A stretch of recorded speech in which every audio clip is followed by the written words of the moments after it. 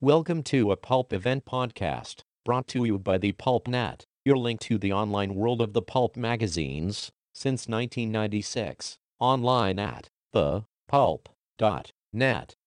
This Pulp Event podcast features Rick Lay, pulp historian and chronologist, discussing the 75th anniversary of the pulp character, the Avenger. The talk was recorded on August 7th, 2014, at Pulp Fest 2014 in Columbus, Ohio. Originally, I wasn't supposed to do this presentation. This was going to be Will Murray, but for whatever reason, Will couldn't make it, though his research was invaluable to me in preparing this.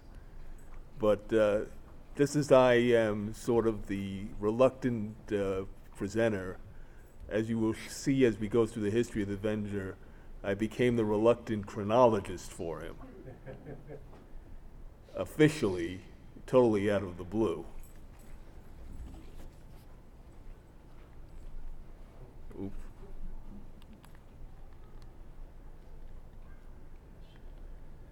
Okay. Now, the Avenger grew as a combination of two pulp heroes, Doc Savage and the Shadow. Street and Smith decided to combine the two characters or concepts, characteristics of the two heroes into a new character called the Avenger. That decision happened around either late 1938 or early 1939. The man who dreamed it up was Henry W. Ralston, who at that time was the vice president at Street and Smith. He had been the business manager in the early 30s when the characters were first conceived. Now, they had then a conference of three writers. The man on the right is Lester Dent, who, as Kenneth Robeson, was writing Doc Savage primarily, even though there were other writers who were involved with Doc Savage. He was the original writer and the primary author of the series.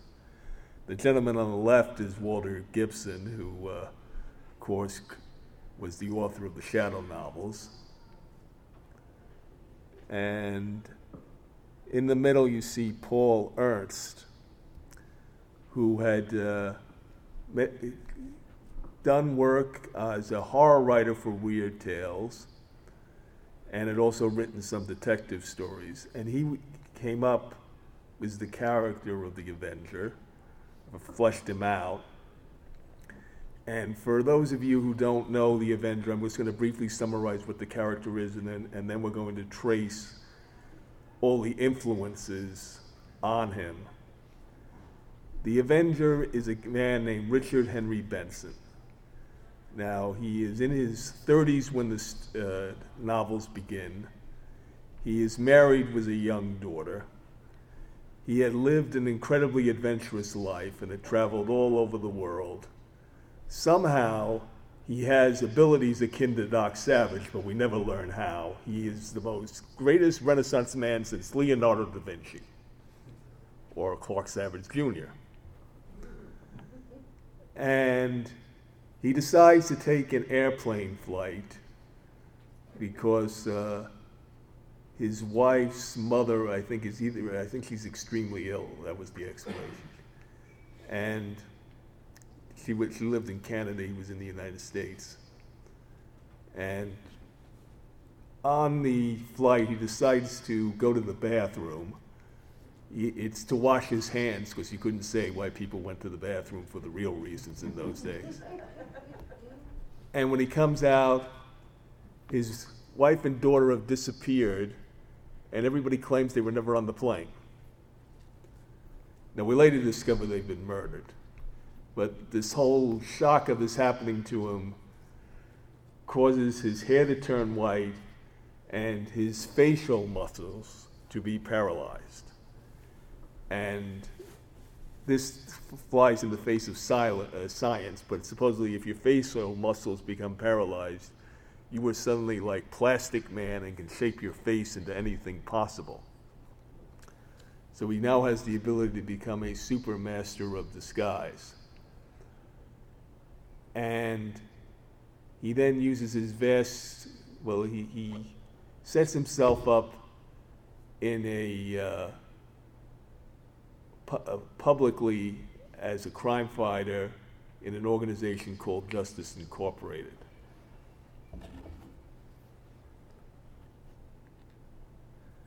Now, Ernst's background in detective fiction influences characteristics of the Avenger. There is an excellent collection by Altus Press called C.K. and Other Prototypes of the Avenger by Paul Ernst, and there's an excellent introduction by Will Murray. And it mentions several characters, but we'll later allude to some of them elsewhere in the presentation. But the one we're going to concentrate right now is a character called the Wraith.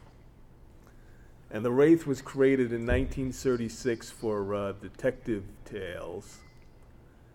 And he was a one-shot character, even though he had this incredible potential to go on for his whole series of adventures. And the Wraith is a man named Perry Westbrook, who is in a train accident, and his face gets messed up. And essentially, he has the same face that Two-Face has in the Batman comics. Half of it's very pleasant, and half of it's mean and ugly and twisted downward at the end. But he also gets this facial paralysis that the Avenger, or Benson, would later get. And he discovers that he can mold his face. So what he decides to do is he's going to make the happy, both sides match the happy, pleasant face when he's Perry Westbrook, and when he's the Wraith, he'll make it mean and ugly. Now, the other things that pop up, the Avenger will have two special weapons. They'll have a gun named Mike, which is a .22 caliber pistol with a very thin barrel, that which he would shoot and knock out guys by creasing their skulls. And he also has a knife called Ike, and he would strap these to his ankles. You see the forerunner of both weapons in the Wraith. The Wraith has a pipe-like gun that he straps to his knee, and he doesn't care about not taking life. He'll kill crooks in any way he wants. And it's button operated, so it's under his pants. So if he's sitting like this towards the crook and taps his knee, he's just shot him in the heart. And then he just had a simple throwing knife. Now, the other sort of famous character that Ernst created just to get his pulp credentials out of the way, when he was writing for Weird Tales, he got drafted to write a character that the editor Farnsworth Wright was very enthusiastic about, but it really didn't catch on, called Dr. Satan. It was this incredible master criminal who used black magic to commit crimes. He really doesn't influence the Avenger, but you see in some of the villains, like in the Black Death and in novels like the Black Death and the Blood Ring, where they pretend to do supernatural crimes, the sort of like the descendants of Dr. Satan, except they're phony magicians.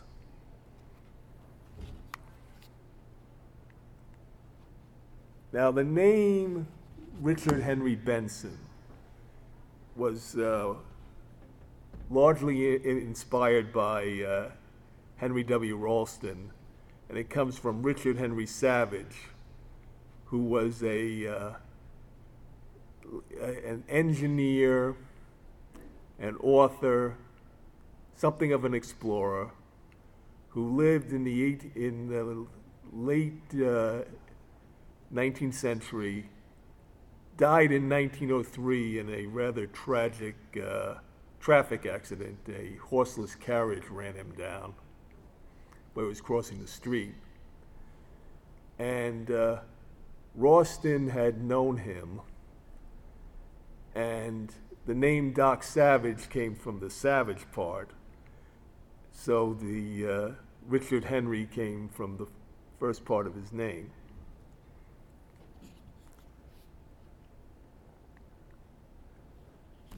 Now, this decision to combine elements of adventure of Doc Savage and the Shadow had actually been done before by a competitor, and that was Secret Agent X was the character who was created, who was published between 1934 and 1939, and as we will see, the Avenger is basically Doc Savage. It's even published under the name Kenneth Robeson, which was Lester Dent's alias, with some elements of the Shadow. And they don't use as much as the Shadow as you thought they should, or maybe they could have, might be a better way to phrase it. And that reason, I think, happened because of Secret Agent X. Secret Agent X was a copy of the Shadow, was a lot of little characteristics of Doc Savage. Secret Agent X operated as a vigilante.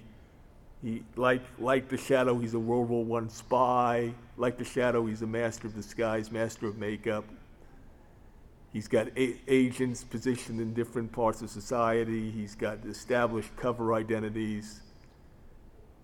That's the Shadow part. The Avenger part is, let's throw in a commitment not to take human life. Let's throw in non-lethal weaponry, sleep gas devices and things. So you then have a combination of the two Street and Smith heroes, but the emphasis is more on the Shadow. So if you're going to do that again, you got to go the other way. Now, when I was looking at this, I was looking at the timing of these decisions to create the Avenger. The Avenger, Paul Ernst submits the first manuscript, ironically, in February 1939, which is when the last issue of Secret Agent X, dated March 1939, hits the newsstand, which is an intriguing irony. And I don't know, I was wondering, had Ralston heard that this magazine was dying out? And maybe he said, our competitors have successfully combined the two characters. Let's do it now. And now that they no longer have a combination character, let's make one of our own. Certainly Secret Agent X influenced it, whether they knew he was being terminated and that affected the creation of the Avenger, I have no idea. Now, the concept of the rubber face actually originated in 1910 in a popular detective called Cleek and the 40 Faces, who was created by Thomas Hanshew. And Cleek was a Scotland Yard, let me correct it. Cleek was a burglar in London, England, sort of a Raffles type, who decides to reform and join Scotland Yard. Now, he has this incredible rubber-like face that he was born with. By today's standards, he would be a superhero mutant. Now, the explanation for how he gets this ability makes no sense. We didn't have radiation, or at least, well, actually, we probably did have radiation. Madame Curie was experimenting. They weren't smart enough Thomas Hanshew wasn't smart enough to come up with radiation as with the explanation. He just said Cleek's mother was playing around with a rubber doll when she was pregnant. So somehow you get mutant children who can twist their faces in anything possible. Now, you may wonder, what does Leslie Charteris' The Saint have to do with the Avenger? Now, if you're my age, I was born in 1955, you know The Saint from Roger Moore in the 60s, and he travels around the world, and he's a cosmopolitan adventurer. But The Saint goes back to, The Saint went through different phases. What you saw, if you saw the Roger Moore TV series, you saw the post-World War II version of The Saint. The pre-World War I version is very different. Same was created in 1928 by Leslie Charteris. And the original version was more like the Spider.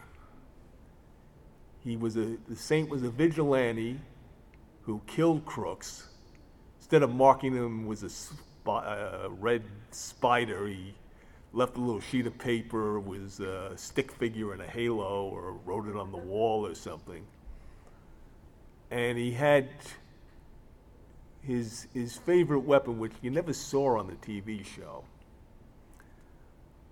were two throwing knives called Anna and Belle that he strapped to his wrists, though there were occasions where he wore them on his ankle. Now, even though we saw the Avengers' weaponry foreshadowed in Ernst's own detective, The Wraith, the knife idea and having these hidden sheaths or holsters may have come from the Saint originally. Now, the concept of vengeance was important in creating the Avenger, and nearly every pulp hero somehow dates back to Alexander Dumas' The Count of Monte Cristo, a man who creates a new identity after he's unjustly imprisoned. But Walter Gibson, when he was asked how much did he influence the Avenger, he said, originally I didn't think that there was too much of the shadow in the Avenger, but Gibson then said, I wrote this novel called Vengeance is Mine, which was published in 1937, which is about a man who's victimized by criminals and decides to get back. But unlike the Avenger, he doesn't draw the line at taking human life, and eventually becomes as bad as a criminal himself, and the Shadow has to take him out.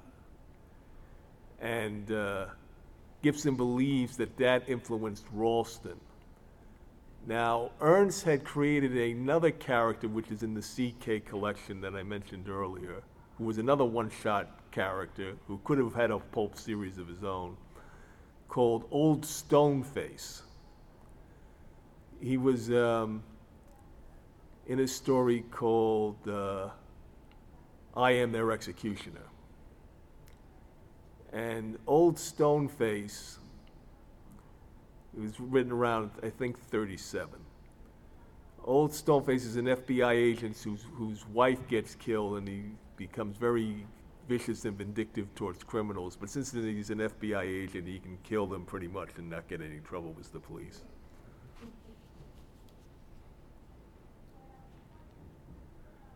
So then we have all the ingredients for Justice Incorporated.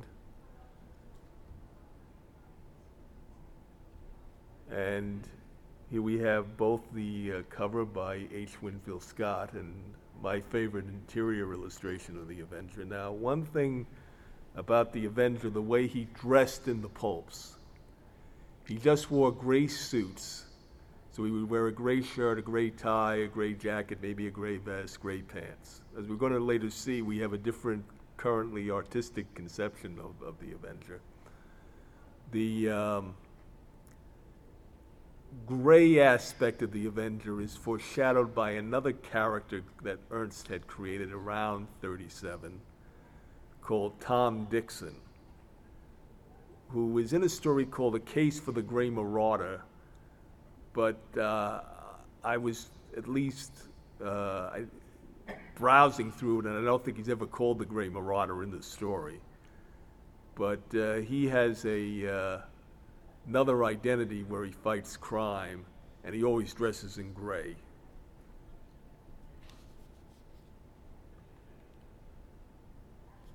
In the first novel, the Avenger picks up two aides, Fergus McMurdy, who's a pharmacist and chemist, whose wife and child were killed by criminals, so his history somewhat mimics the Avenger.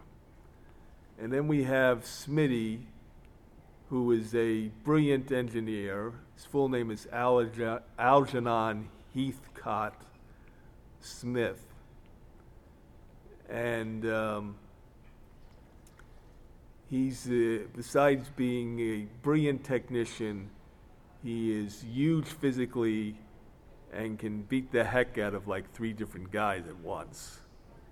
Now, he has a little interesting history because he really wasn't supposed to be Caucasian. The original Smitty was based on the character you see on the right, who's Jericho Druk, who was in The Shadow and was primarily the brawn of the Shadow's agents. But if you read the novels carefully, he was actually a pretty smart guy who could went on some very difficult undercover missions for the Shadow, but that seemed to get lost in the novels. So it looked like Smitty, and we see this in the interior art of the early Avenger novels, was originally supposed to be black. And for some reasons that are unknown, at the last minute they said, we're not going to go that way. Maybe they thought he would be too similar to Jericho or whatever.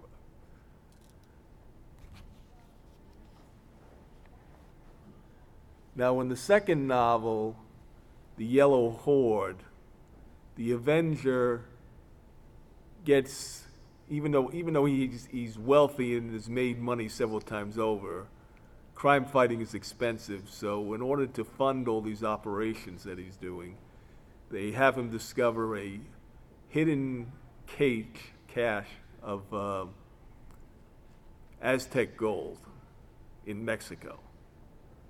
That idea may have come from H. Rider Haggard's 1893 novel Montezuma's Daughter, which is about an Englishman during the conquest who goes to Mexico during the conquest by Cortez and actually sees the Aztecs hide their gold in a hidden underground tomb.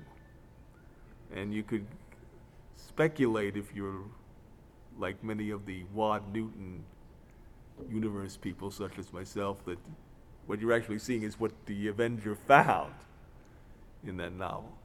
Now, Haggard, the whole concept of gold and hidden gold by Indian tribes goes back to Doc Savage. We had the Mayan civilization, but the Mayan civilization also dates back to H. Rider Haggard. He wrote a novel called The Heart of the World in 1895, which had a city of gold in Guatemala, which was one of the influences on the fictional country of Hidalgo in Doc Savage. Now, ironically, we've seen that Smitty was originally supposed to be African American, and he becomes Caucasian. In a strange way, in the Yellow Horde, when we get the Avengers' female aide, Nellie Gray, she was originally African American. That's little known. But that's because of where the name was derived from. Nellie Gray was a popular song that was written in 1856 by a man named B.H. Hanby, and it's sung by a slave in the United States whose wife, Nellie Gray, has been taken away from him and sold to another slave owner. So that's where they got the Nellie Gray name from. So after having 2 characters who, at least in some way, were originally supposed to be African American, Paul Ernst finally gets apparently permission to do a true African American group of characters who are both a man and a woman, and that's Rosabelle and Josh Newton, who appear in the 3rd novel, and are 2 of the most innovative characters for the time in the pulps. They are graduates of Tuskegee University, and their role for the Avenger will be that they will often get jobs as servants in Caucasian households, and they would act the way whites expect black people to act, which unfortunately at the time was to be superstitious and not too bright. So this can be an intriguing commentary on racial affairs. but there's a little problem, unfortunately. The novel which they appeared in was the Skywalker, which they joined because their employer got murdered by criminals.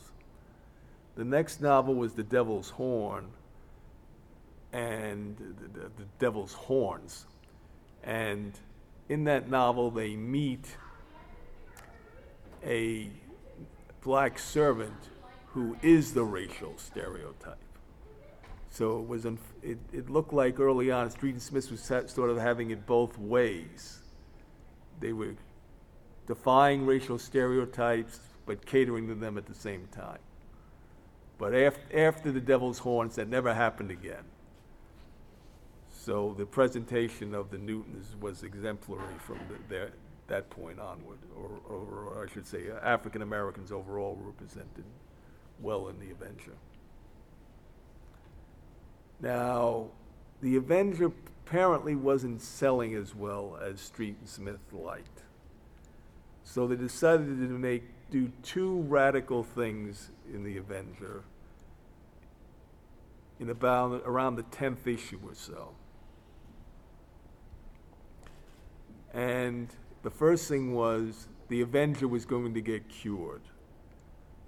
He gets trapped in some chamber in an automobile factory and gets exposed to some weird sort of radiation. And his white hair becomes black again, and he brings up his facial muscles get restored. Now the photo on the left, or the interior drawing on the left, is not Richard Henry Benson. That's Cole Wilson, who is the man who cures the Avenger and now becomes one of his assistants. And Cole Wilson was sort of a young, energetic, heroic type who was almost a rival to the Avenger. And that will later affect the paperback presentation of the Avenger, as we will see.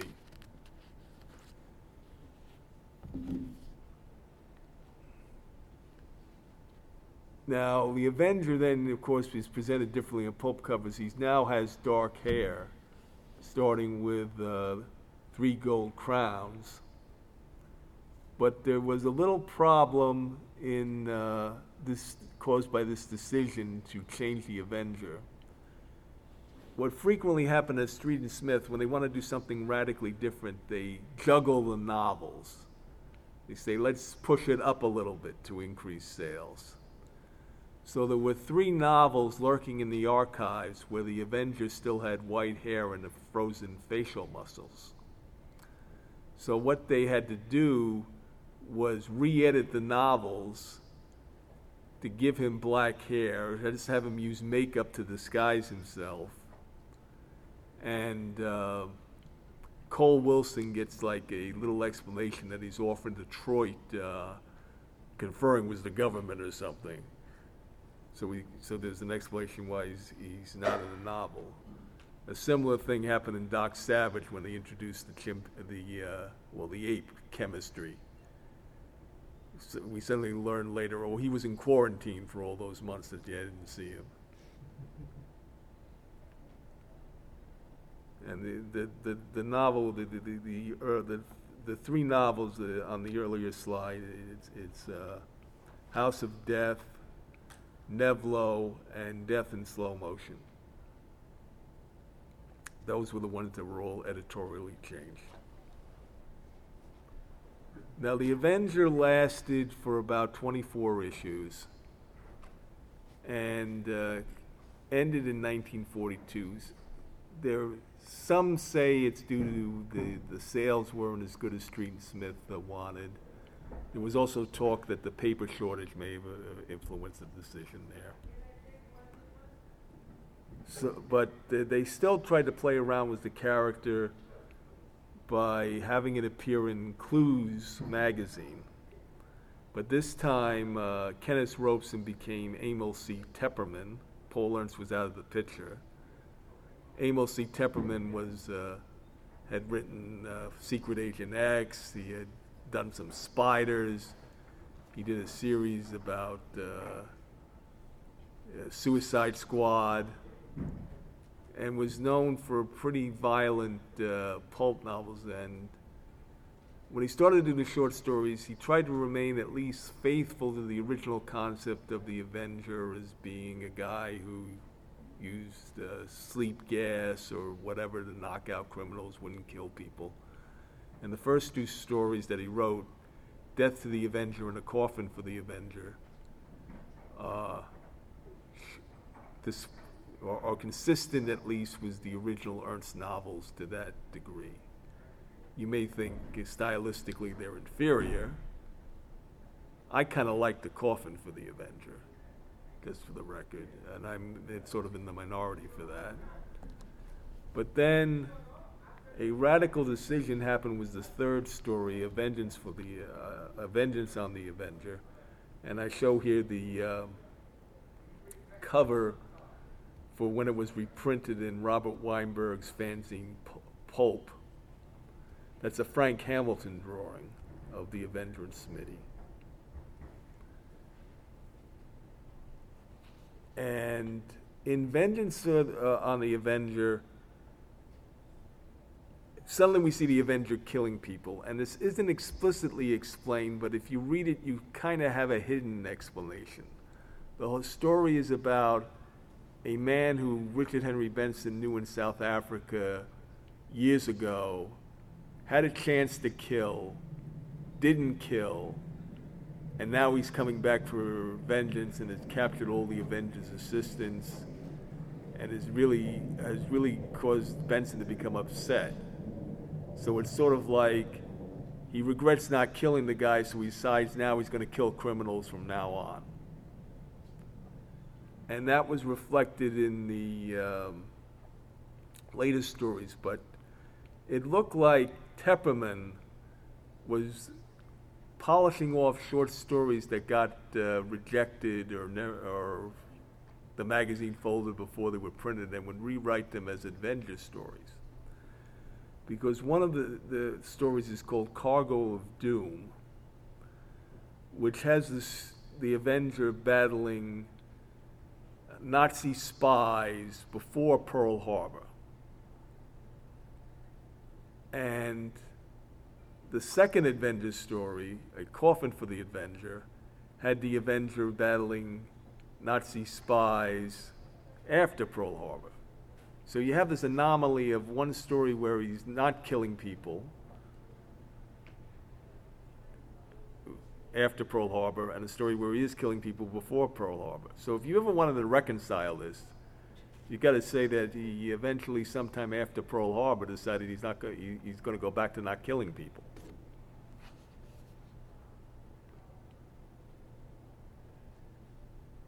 Now, the Tepperman shorts lasted for a few while, and there were about 6 of them, I think, and then the character essentially vanished from the pulps. But he would get revived in paperback in 1970s. And what was most important about was that Warner Paperback Library published it. And the reprints of the novels, what is important is the artistic representation of the Avenger. He now gets a uniform. Looks sort of like a chauffeur's uniform, or a little like Kato on the Green Hornet is what it always reminded me of. But that has become the standard artistic depiction of the Avenger from here on out.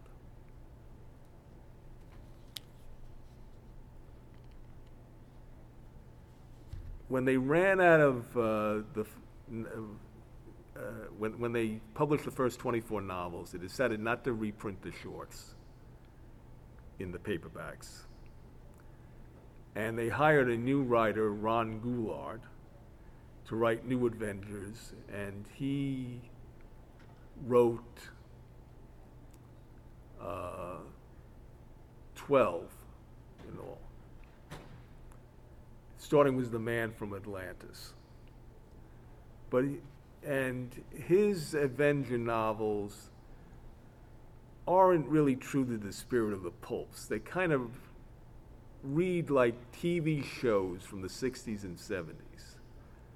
In fact, if you took it was like if you took the Man from U.N.C.L.E., made Justice Incorporated U.N.C.L.E., made Thrush Nazi spies, you would have pretty much your typical adventure novel by Ron Goulart.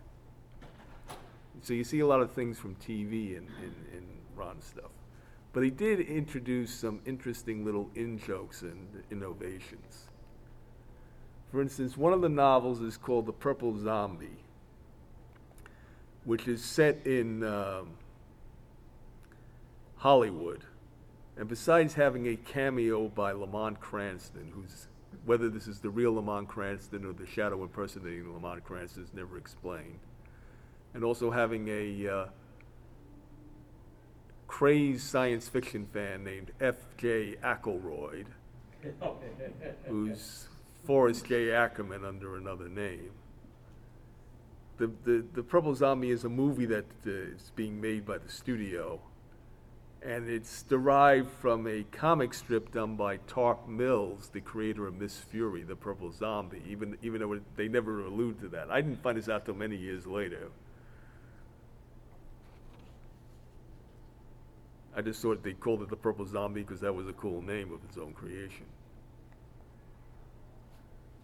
But another thing that Goulart did that was kind of funny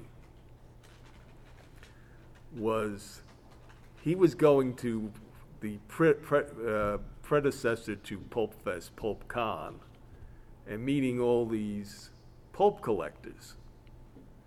So we decided to include characters with the names of noted pulp collectors or authorities in the stories.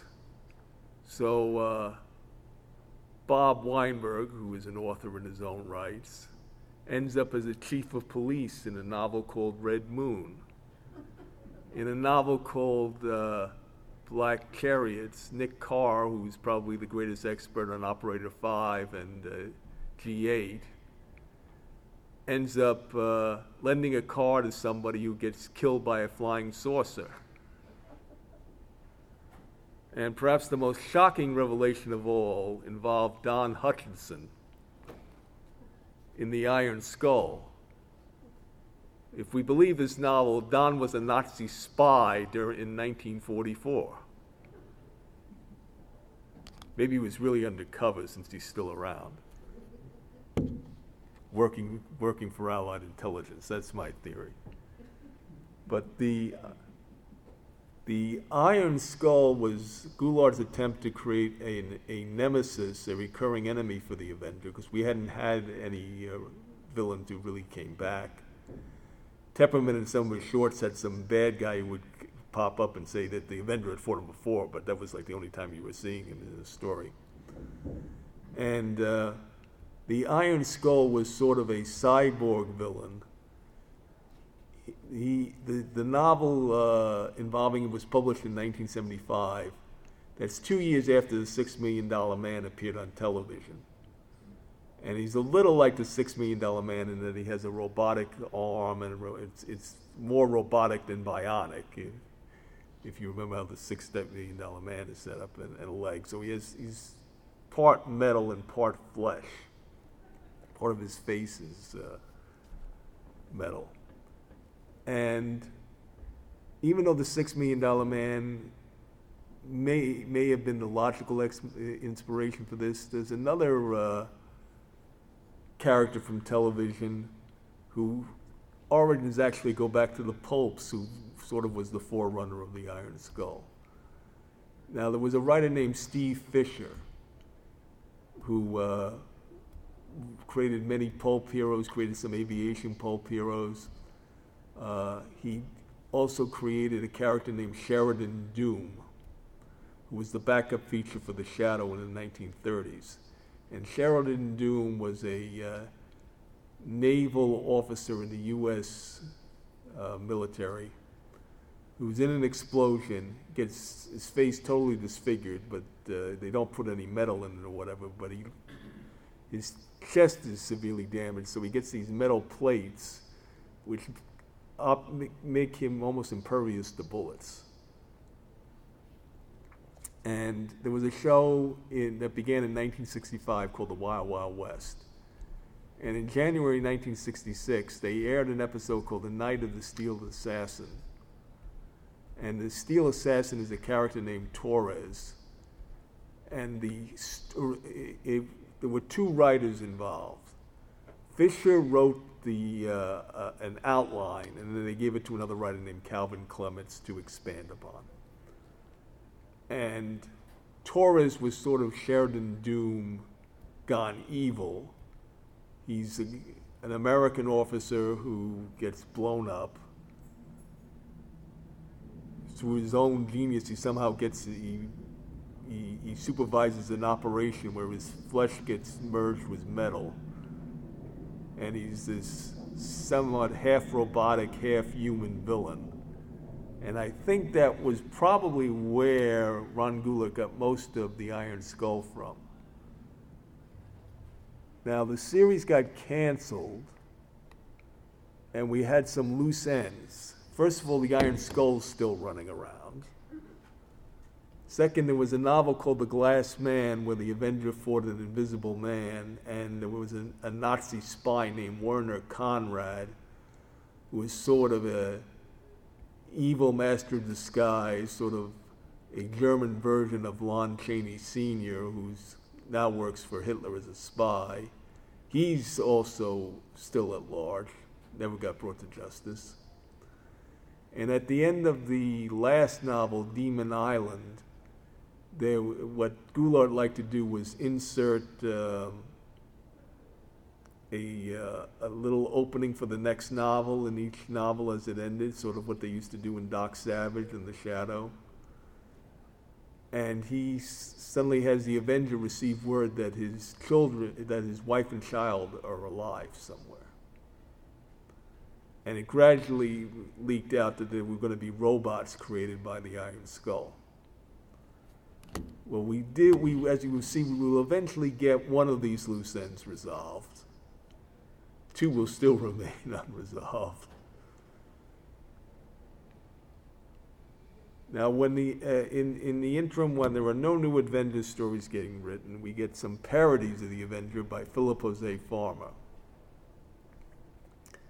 And one of these is in a series called Greatheart Silver, which began in 1975, and the story is called Greatheart Silver in Shootout,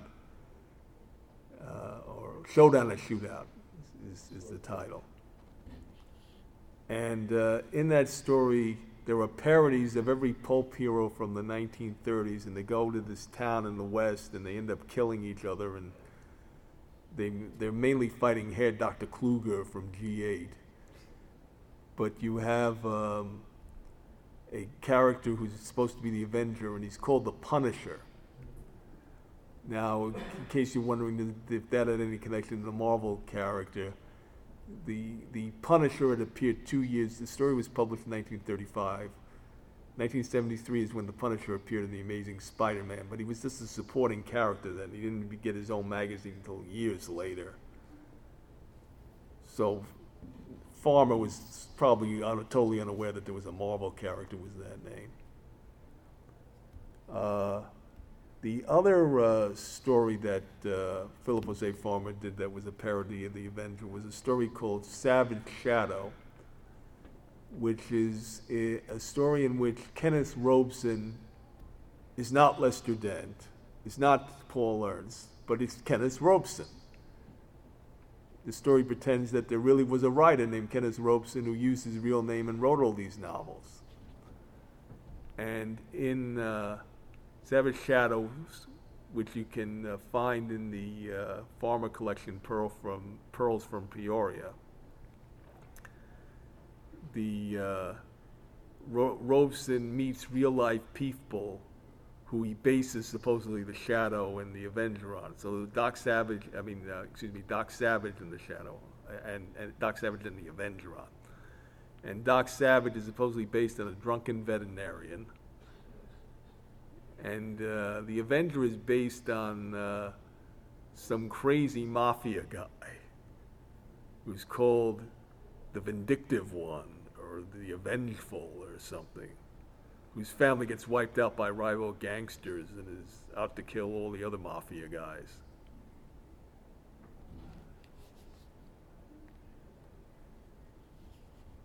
Now, Lynn Carter in the 70s began a series called Prince Zargon, which was sort of a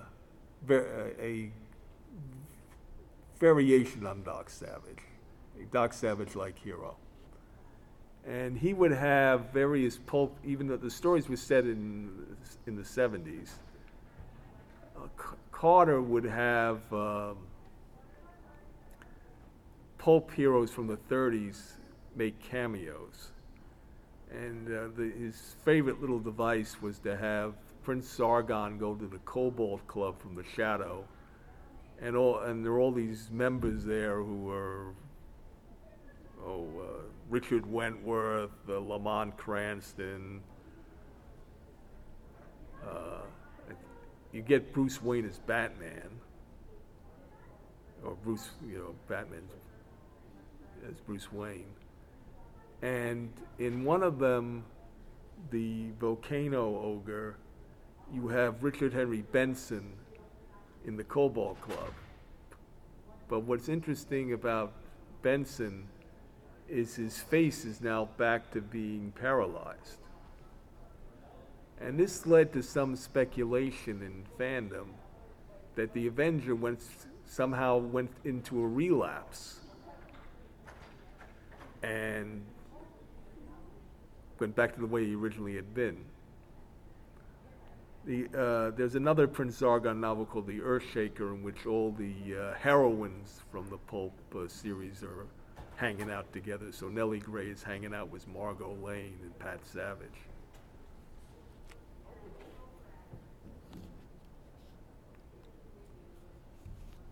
Now, the best reference book on the Avenger is called The Grey Nemesis. It was written by the late, great Howard Hopkins, who unfortunately passed away a few years back. And that, if you want to read a reference book on the Avenger, this is the book.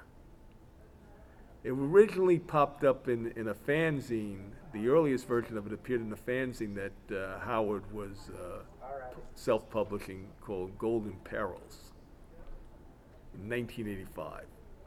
Now, he revised it twice. I think the last revision was 2004. And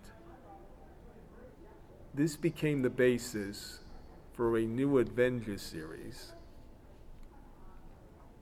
done by Moonstone Books. So we have the Avenger Chronicles and the Justice Incorporated files were the first two books. I'm showing the hardcover versions of those. And this is when I start to get involved. I used to write articles in imitation of Philip Jose Farmer for pulp fandom in the 80s and 90s. And I was doing chronologies for various characters: Doc Savage, The Shadow, The Avenger, a lot of other people. And I had done one for, it was Echoes, which was then published by Tom Johnson, called A Chronology for the Avenger, which ended up being reprinted in Daring Adventurers by Altus Press, which was a collection of my articles.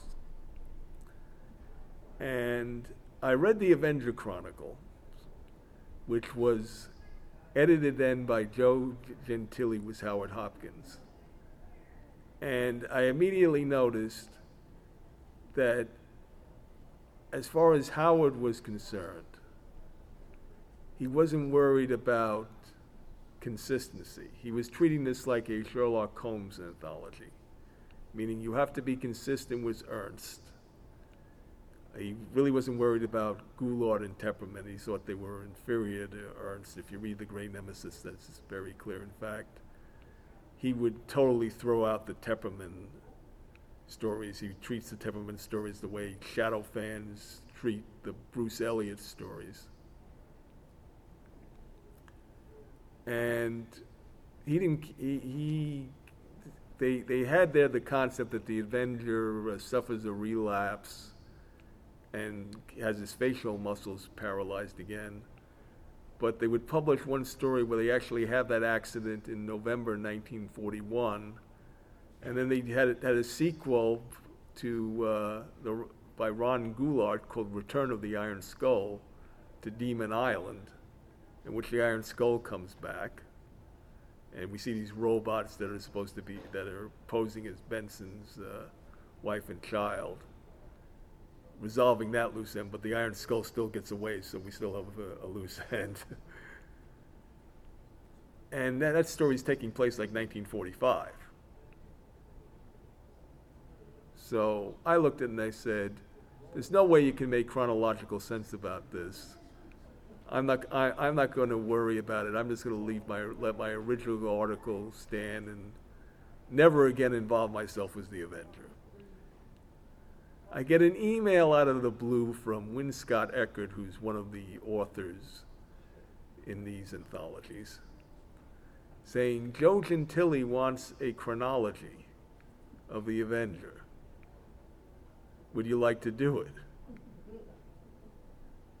But by the way, now normally when I get chronologies, I'm a law unto myself and I do whatever I want to do. Here are the restrictions Joe is placing on you.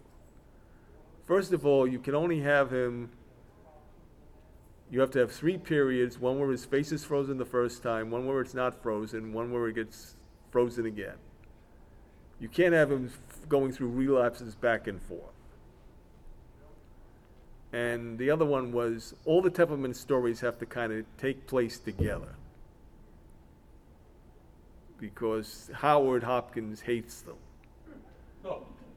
And he wants it so you can say that they're not legitimate and you can ignore them. He doesn't want them intermixed with everybody. So I said, okay, I'll do this. But you've got this problem that you got Goulart from 1942 to 1945 has the Avenger without a frozen face. And suddenly, you have this story which takes place in November 1941 where the accident happens which causes the relapse. So I had to come up with an explanation that it was a delayed reaction to this explosion. I'm not going to bore you with all the little gyrations I had to go in. I did cheat a little bit. His face does flip back and forth in a few entries in there. But that's how I became the chronologist for the Avenger, officially licensed by Condé Nast. But personally, I wanted to wash my hands of the whole thing, to be honest. But I had to override sometimes a lot of references and stories to when they took place to make them fit into 3 distinct periods. Oop, I hit the wrong button. Okay. But the other thing that Moonstone did, they had a story that Michael Usland wrote. Who's, if you don't know who Michael Usland is, he's the producer of the Batman films. And as we shall see gradually in the comics, he has a long association with the Avenger, which is continuing to this day. And he did in the hardcover edition as a special feature, a story called The Green Hornet Meets the Avenger. Now, I didn't mention this earlier. Moonstone Books in their hardcovers always has extra little goodies. So if you want my chronology, you have to get the hardcover of the 3rd volume of The Avenger, the Roaring Heart of the Crucible. You get the paperback, you're not going to get the chronology. And in this story, it's a pretty decent story where the Green Hornet, the Avenger is high, because it's a Green. If you know the Green Hornet, he's supposed to be a crook when he's actually a crime fighter. And the Avenger is sort of brought into Detroit to track down the Green Hornet and gradually he realizes the Green Hornet is a crime fighter like himself.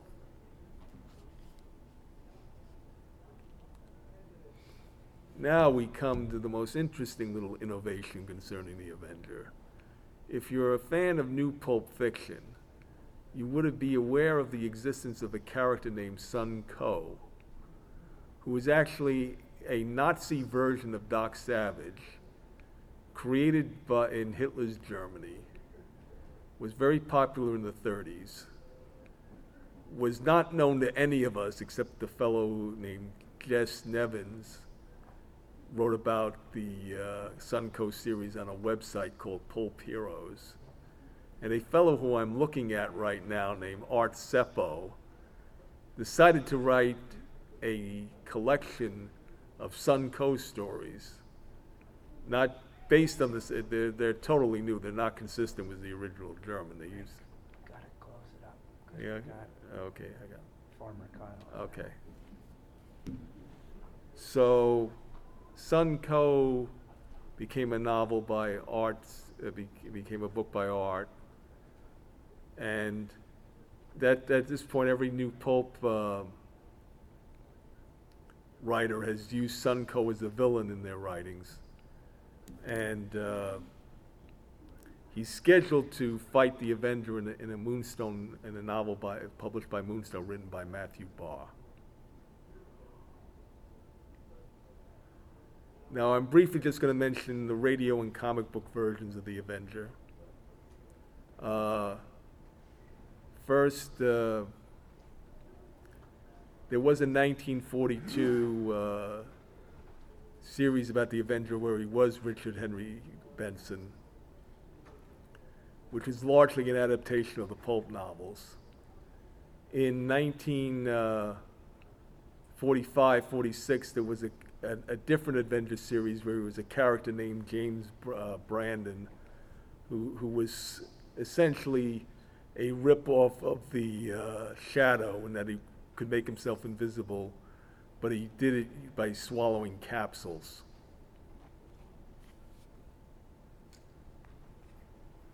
In DC Comics in 1975 did a short-lived Justice Incorporated series. Jack Kirby did issues 2 through 4, and they were doing the Shadow at the same time, and Michael Uslan wrote a story where he fought the Shadow. And then DC did some controversial concepts, some controversial adaptations of the Avenger. One was called Justice Incorporated in 1989. It was a 2-shot in which the Avenger ends up, I think, killing Nellie Gray. And then we had the controversial First Wave series in which the Avenger became a killer, like he was an Emil Tepperman, more like the Marvel superhero The Punisher. But the big news is Michael Uslan is doing a comic book called Justice Incorporated, in which the Shadow, the Doc Savage, and the Avenger would meet for the first time in the comics. And it's going to be coming out this month, and from the summaries I've read, it seems to be a revised origin of the Avenger in which Doc Savage and the Shadow play a direct role in his creation. And that is the conclusion to the history of the Avenger.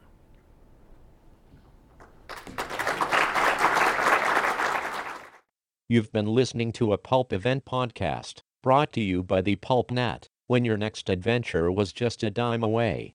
Please visit us online at thepulp.net. Thank you for listening, and keep reading the pulps.